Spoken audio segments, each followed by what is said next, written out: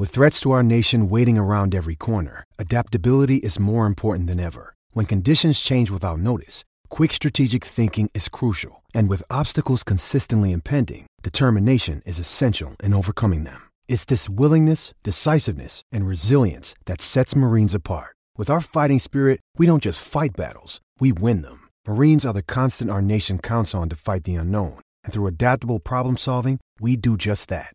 Learn more at marines.com. When you need mealtime inspiration, it's worth shopping Kroger, where you'll find over 30,000 mouth-watering choices that excite your inner foodie. And no matter what tasty choice you make, you'll enjoy our everyday low prices, plus extra ways to save, like digital coupons worth over $600 each week. You can also save up to $1 off per gallon at the pump with fuel points. More savings and more inspiring flavors make shopping Kroger worth it every time. Kroger, fresh for everyone. Fuel restrictions apply. Lucky Land Casino, asking people, what's the weirdest place you've gotten lucky? Lucky? In line at the deli, I guess? Aha, in my dentist's office. More than once, actually. Do I have to say? Yes, you do. In the car before my kids' PTA meeting. Really? Yes. Excuse me, what's the weirdest place you've gotten lucky? I never win and tell. Well, there you have it. You can get lucky anywhere, playing at LuckyLandSlots.com. Play for free right now. Are you feeling lucky? No purchase necessary. Void where prohibited by law. 18+. Terms and conditions apply. See website for details. Mary redeemed a $50,000 cash prize playing Chumba Casino this year. I was only playing for fun, so winning this was a dream come true. Chumba Casino is America's #1 social casino experience. It's serious fun. With over 80 casino-style games to choose from, you too could win life-changing amounts of cash. Be like Mary. Log on to ChumbaCasino.com and give them a whirl. That's ChumbaCasino.com. No purchase necessary. Void where prohibited by law. 18+. Terms and conditions apply. See website for details. The voice in the preceding commercial was not the actual voice of a winner. From Autosport.com and Autosport Magazine, welcome to the latest edition of the Autosport Podcast. Today marked the release date of the results from the latest Formula One Global Fan Survey conducted by Formula One and Motorsport Network in partnership with Nielsen. The 2021 Global F1 Fan Survey marked the largest sample of F1 fans ever analysed, gauging the opinion of over 160,000 fans to get their say on the current state of F1 and the future of the sport. It helps us to piece together not only what F1's audience looks like, but also how it has changed in the 4 years since the last fan survey. My name is Luke Smith, Autosport's Formula One reporter, and to discuss the results of today's survey, I'm joined by James Allen, President of Motorsport Network, and Charles Bradley, Global Editor-in-Chief of Motorsport.com. Gents, it's great to talk to you following the publication of the survey today. As I mentioned in the introduction, a record fan response. We've got 167,302 responses, which is a really huge achievement. James, could you maybe talk a little bit about the origins of the fan survey and how this was put together between F1 and Motorsport Network? This is following in a tradition of these surveys that Charles knows all too well, having been involved in them for many, many years, with Motorsport Network going back to 2015, 2017, but even further back than that with F1 Racing, for example. So we've got a tremendous data set stretching back many, many years to work from. This one was to analyse the progress that's been made really in the last 5 years or so, to go straight to Formula One, to work with them on understanding exactly how things have moved forward, particularly around the effect that the digital media explosion, really the effect of projects like Netflix Drive to Survive. To what extent has that driven new audiences? To what extent are the audiences more female? How is the gaming and esports side of things, and how are fans' attitudes to the sport changing as well?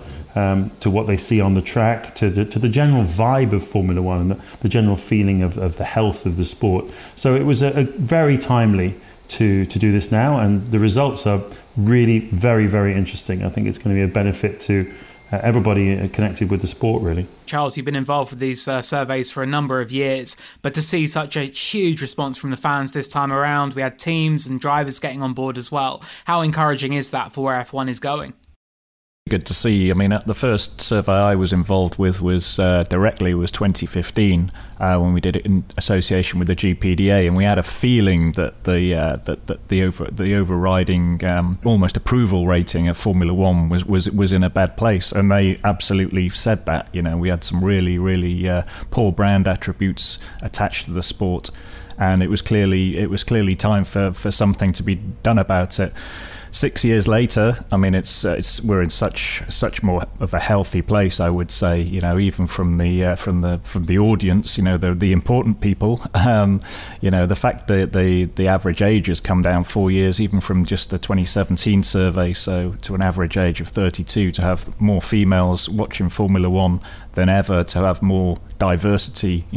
Obviously, Formula One's very European-based sport, but we're seeing a lot more in the Americas and the Middle East and Africa and the Far East as well. So it's really great to see that audience voting with their feet. I think in this day and age, you quite often look at something like social media and say, well, you see and hear from the fans every day on that. But I think that's a very sort of vocal minority, so it's great to get this huge data set of fans, and the fact it takes over 10 minutes to do these surveys, that's actually quite a lot to ask for people to invest their time in getting these results. So I think it goes to show that there's some great fans out there and a huge amount of them. Absolutely, and you mentioned a couple of the headline figures really coming out of this. We are seeing F1's audience get both younger, more diverse, and more female participation as well, which is really fantastic to see. And James, in the sort of 4 or 5 years since Liberty took over F1, that pretty much coincides with when the last report was. So do you think it's a good reflection of the reaction to a lot of the changes that have been enacted by F1's new owners? I think that's right, Luke. I mentioned earlier on, you've got these obvious funnels of bringing new fans in, which is great. I think the teams and Formula One themselves deserve a lot of credit for the way that they've pivoted and involved their social media output. And we'll come on in a minute to talk about the teams that are doing well in terms of the popularity contest of favourite teams and favourite drivers. But I think there's quite a strong read across there from the ones who are doing the social media particularly well in a very open and inclusive sort of way. And I think that's really driving it. I always say that anyone today can become a fan. That's one of the great things that's been brought by the online world, the internet, social media. It means that we've had responses from 187 countries, 167,000 responses in total. And it just proves that anyone anywhere can become a fan, which wasn't the case in the past, And even if the live TV is on paid TV channels in a lot of countries, it doesn't seem to stop people from becoming F1 fans, from finding the content that they're interested in by whatever means, and social media being a huge part of that. So I think that's what we're seeing. Meanwhile, of course, the action on track has to be good. Clearly, we're in the early stages of the levelling up process that has everything to do with the levelling up of the sharing of the finances in Formula One, so to have a more level playing field, to narrow the gaps between the teams in performance terms.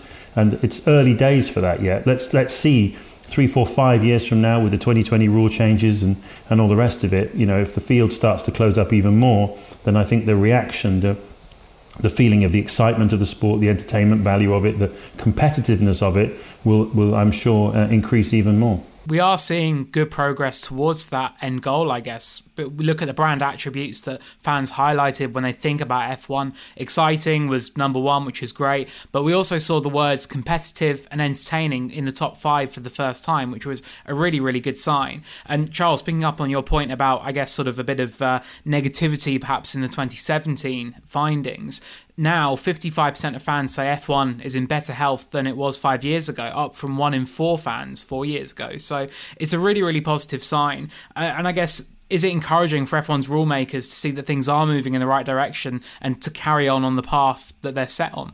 Yeah, definitely. I think going back to what I alluded to earlier about the 2015 survey, 2 of the brand attributes in the top 4 were boring and corrupt. And it was almost like, hey, there you go, Liberty, that's what you've got. So the fact that it's now turned into, exciting, technological, competitive, entertaining, all really good sort of positive words revolving around Formula One at the moment, I think that does say that their stewardship has led it in the right direction.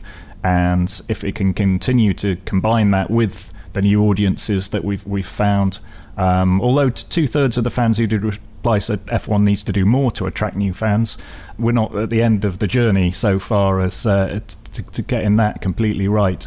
But the fact that 58% have said that the sport has the right balance of sport and entertainment, that's really come up from some really low levels in previous surveys. So I think that And you could also go along with that whole it's the pinnacle of the sport. Having 90% of your fans saying that's the truth, that's a really good validation of what the sport is about and where it should be going in the future. Technological came out very high in 2017 with 60%. That's down to 45%, which is not a bad thing in my view. I think, Formula One is about technology and innovation, but you don't want the technology to dominate the people and the racing. Another one that I find interesting is Prestigious. So Prestigious was only 16.9 back in 2015. It went up to 29.5 in the 2017 survey, and it's dropped down a little bit in this one to 23.9. Now, you could look at that and say, well, that's not such a great thing, because obviously Formula One markets itself to a lot of its global partners on a prestige basis. But I think that's a natural consequence of opening the sport up, if you like, and this younger audience and everything else. I think Formula One still is considered to be very stylish and very, upmarket and a quality premium product. But it's not necessarily a bad thing for the Prestigious to have dropped down a little bit. No, absolutely. We're now going to get on to, as you mentioned earlier, James, probably one of the most interesting parts of the survey, which is the popularity of the drivers and the teams, and who is who is the favourite F1 driver among fans. And it was Lewis Hamilton who won that vote in 2017, but he's down to number 3 this year, and it's the man leading the championship, his title rival, Max Verstappen, who's displaced him at the top. He was voted fans' favourite driver with 14.4% of the votes.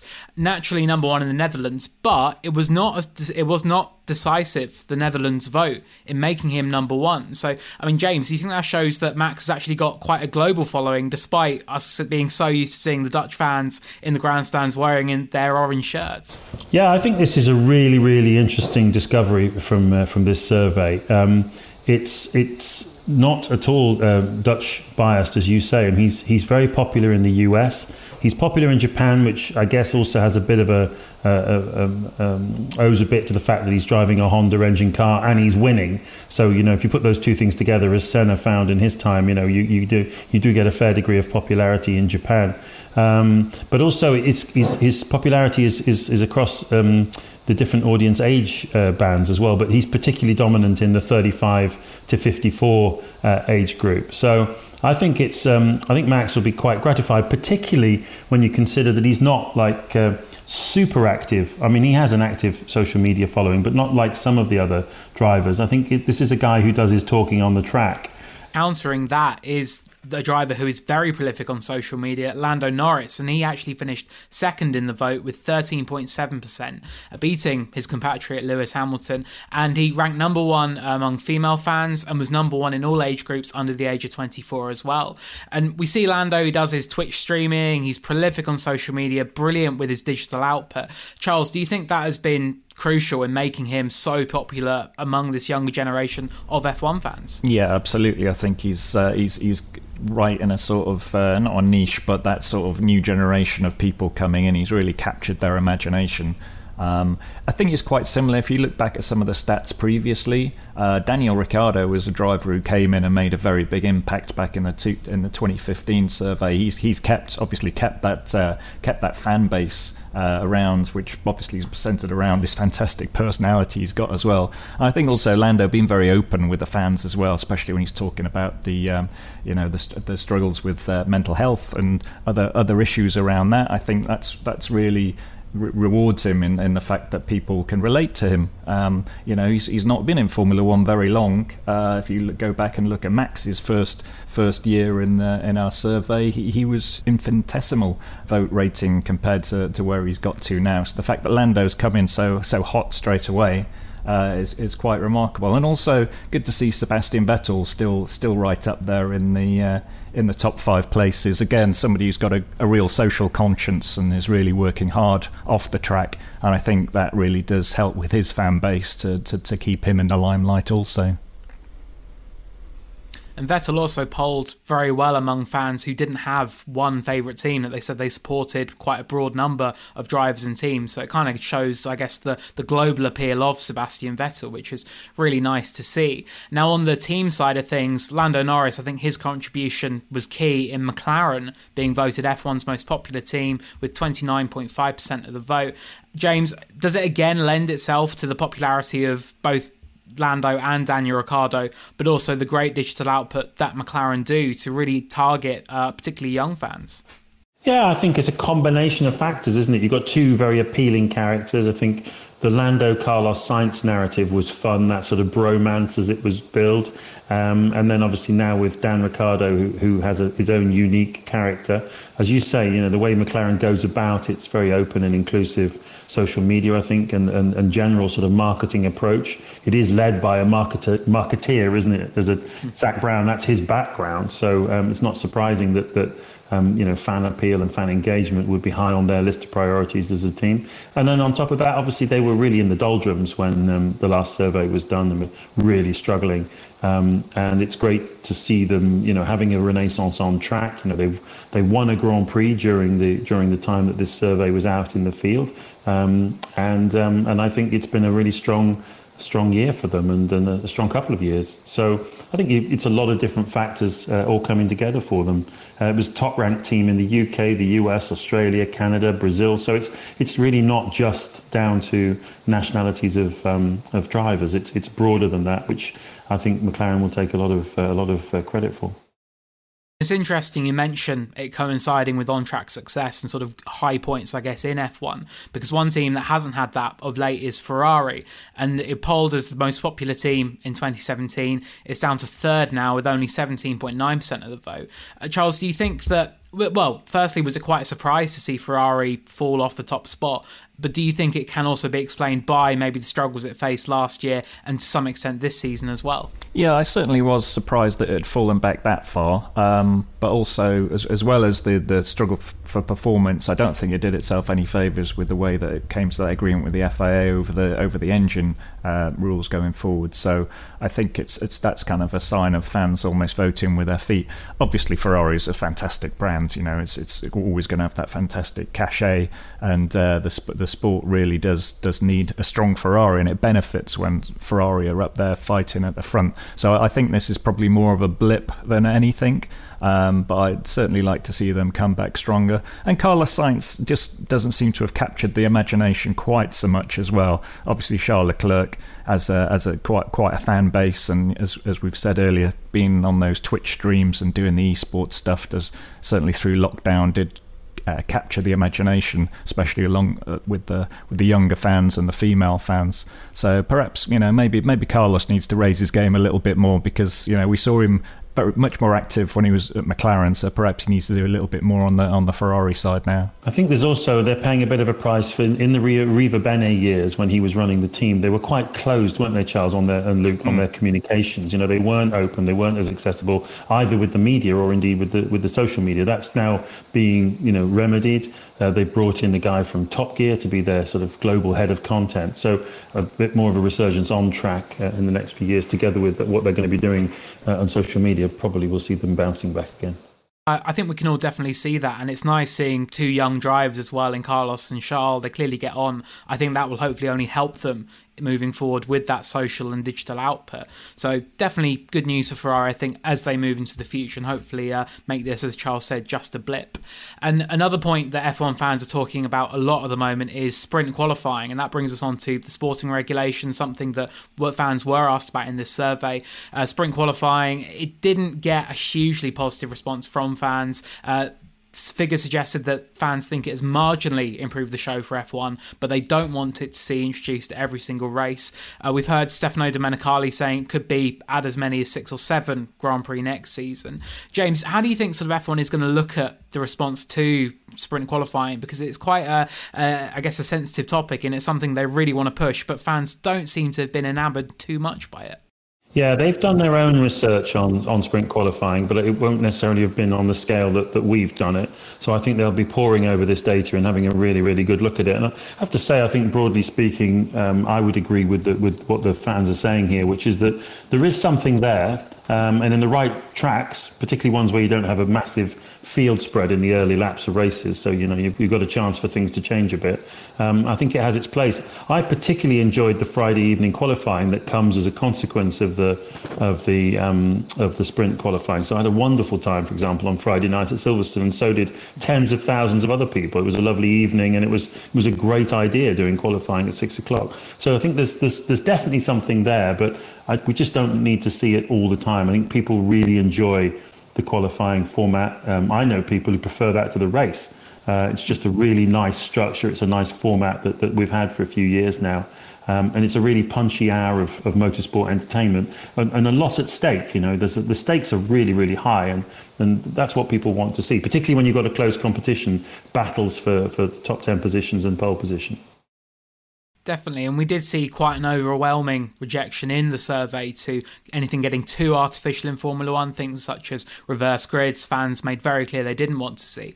And what was quite interesting as well, older style elements of F1, such as refueling, such as a tyre war, that was something that particularly the older fans were quite keen to see potentially returning in the future. And Charles, do you think that sort of shows that there is still this interest in, I guess, the more traditional routes for Formula One and how things were sort of 10, 15, 20 years ago?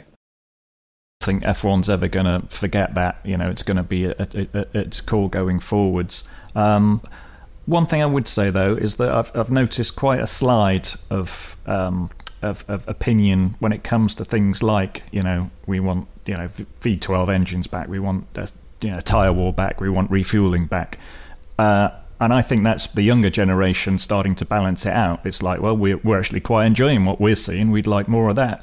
One thing that really comes across in all of these surveys is that fans do not want gimmicks. They don't want something that's just there for a bit of, a short, sharp attraction. It's that they want to buy into something that's real. And I think something like sprint races, I think they're sort of almost liking what they see, because there was still quite a positive response in terms of sprint races, but obviously a very negative response if you suggested this should be the norm. So I think I think James is spot on. I think there's something there. It's something that needs a bit of finessing going forwards, and it's something that I think they should definitely try and play around with the formats and see how it goes. And on the traditional side of things, when fans were asked about the calendar, we saw a lot of love for the older venues that I guess have become staples of the F1 calendar. Monza, Spa, Silverstone, Monaco, always dominating the fan vote. And there was a bit of a slight dip for Monaco. Do you think that maybe comes down to, Charles, the idea of fans wanting more overtaking on track and Monaco perhaps not delivering quite as much action as some of the other street races? Yeah, I mean, Monaco's just a law unto itself, basically, isn't it? You're never going to get a thrilling race unless something absolutely crazy happens. It's not unusual, though, to see those sort of untouchable races always to be at the front, though, whether, Monza, Silverstone, Spa. People want those absolute perennial races that you expect to be on the calendar. And it's been great to see some of the newer tracks now, Azerbaijan, Abu Dhabi, even Singapore. People, to start with, were very lukewarm towards it. It was suddenly like, well, actually, it's not so bad. It's a fantastic atmosphere there. You can see the night racing that goes on. Baku's obviously created some fantastic racing, being and again, it's a track that's a real outlier in terms of that low downforce, but it's a street track and it's got a crazy bit in the middle of it. So I think people do like that sort of extra element, and it almost comes back to that sprint races. If you can finesse a good idea like that, then you can make something better. And it's also been good to see that the tracks such as Zandvoort coming back has been fantastic. The French audience are loving the fact they've got a home Grand Prix again, and Austria seems to have really caught the imagination. It's a fantastic place to have a Grand Prix. The tracks come into for a bit of criticism with it being so short, but actually it's lent itself to lots of sharp action going on. So I think the spread of those tracks is really interesting. The popular tracks. Of Of course, and to finish off, I'd like to take a look sort of at F1's future and where things are going. And James, this is something we spoke about when we first saw the data, was just how many fans were interested in F1's sustainable fuel drive, and something that F1, we know teams are talking about as we look towards the next generation of power unit and where F1 is going. Were you quite surprised by the number of fans who said they were so invested and interested in what F1 was doing with its sustainable fuels moving forward? Yeah, no, it is interesting. I mean, I think, they're up against it a bit, aren't they? Because everything you see, every advert you see for cars is all about electric cars. Governments are only talking about electric futures, but there's over 1 billion cars on the road with internal combustion engines. If you can put 100% sustainable fuels into them, then isn't that a very efficient way forward?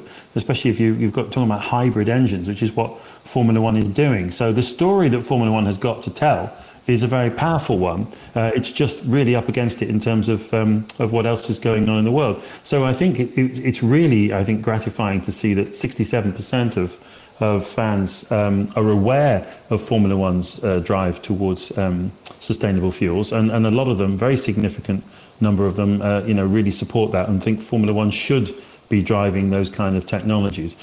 Charles earlier on referenced, Vettel being a campaigner. We heard only recently from him about how there's a lot more that needs to be done on this, and obviously he's fully behind this. So I think you're going to see a lot more of that in the next few years. And I think when we do the next survey, there's a lot of trend lines that I'm looking forward to seeing how they play out, and particularly that one. I think you'll see much higher numbers when we next do one of these.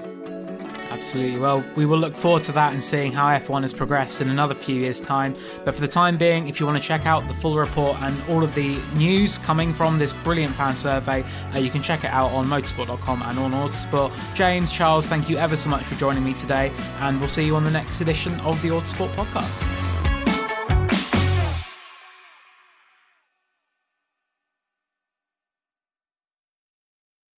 Mary redeemed a $50,000 cash prize playing Chumba Casino this year. I was only playing for fun, so winning this was a dream come true. Chumba Casino is America's #1 social casino experience. It's serious fun. With over 80 casino-style games to choose from, you too could win life-changing amounts of cash. Be like Mary. Log on to ChumbaCasino.com and give them a whirl. That's ChumbaCasino.com. No purchase necessary. Void where prohibited by law. 18+. Terms and conditions apply. See website for details. The voice in the preceding commercial was not the actual voice of a winner. Sports Social Podcast Network. Step into the world of power, loyalty, and luck. I'm gonna make him an offer he can't refuse. With family, cannolis, and spins mean everything. Now, you wanna get mixed up in the family business. Introducing The Godfather at ChumbaCasino.com. Test your luck in the shadowy world of The Godfather slot. Someday, I will call upon you to do a service for me. Play The Godfather, now at ChumbaCasino.com. Welcome to the family. No purchase necessary. VGW Group. Void where prohibited by law. 18+. Terms and conditions apply.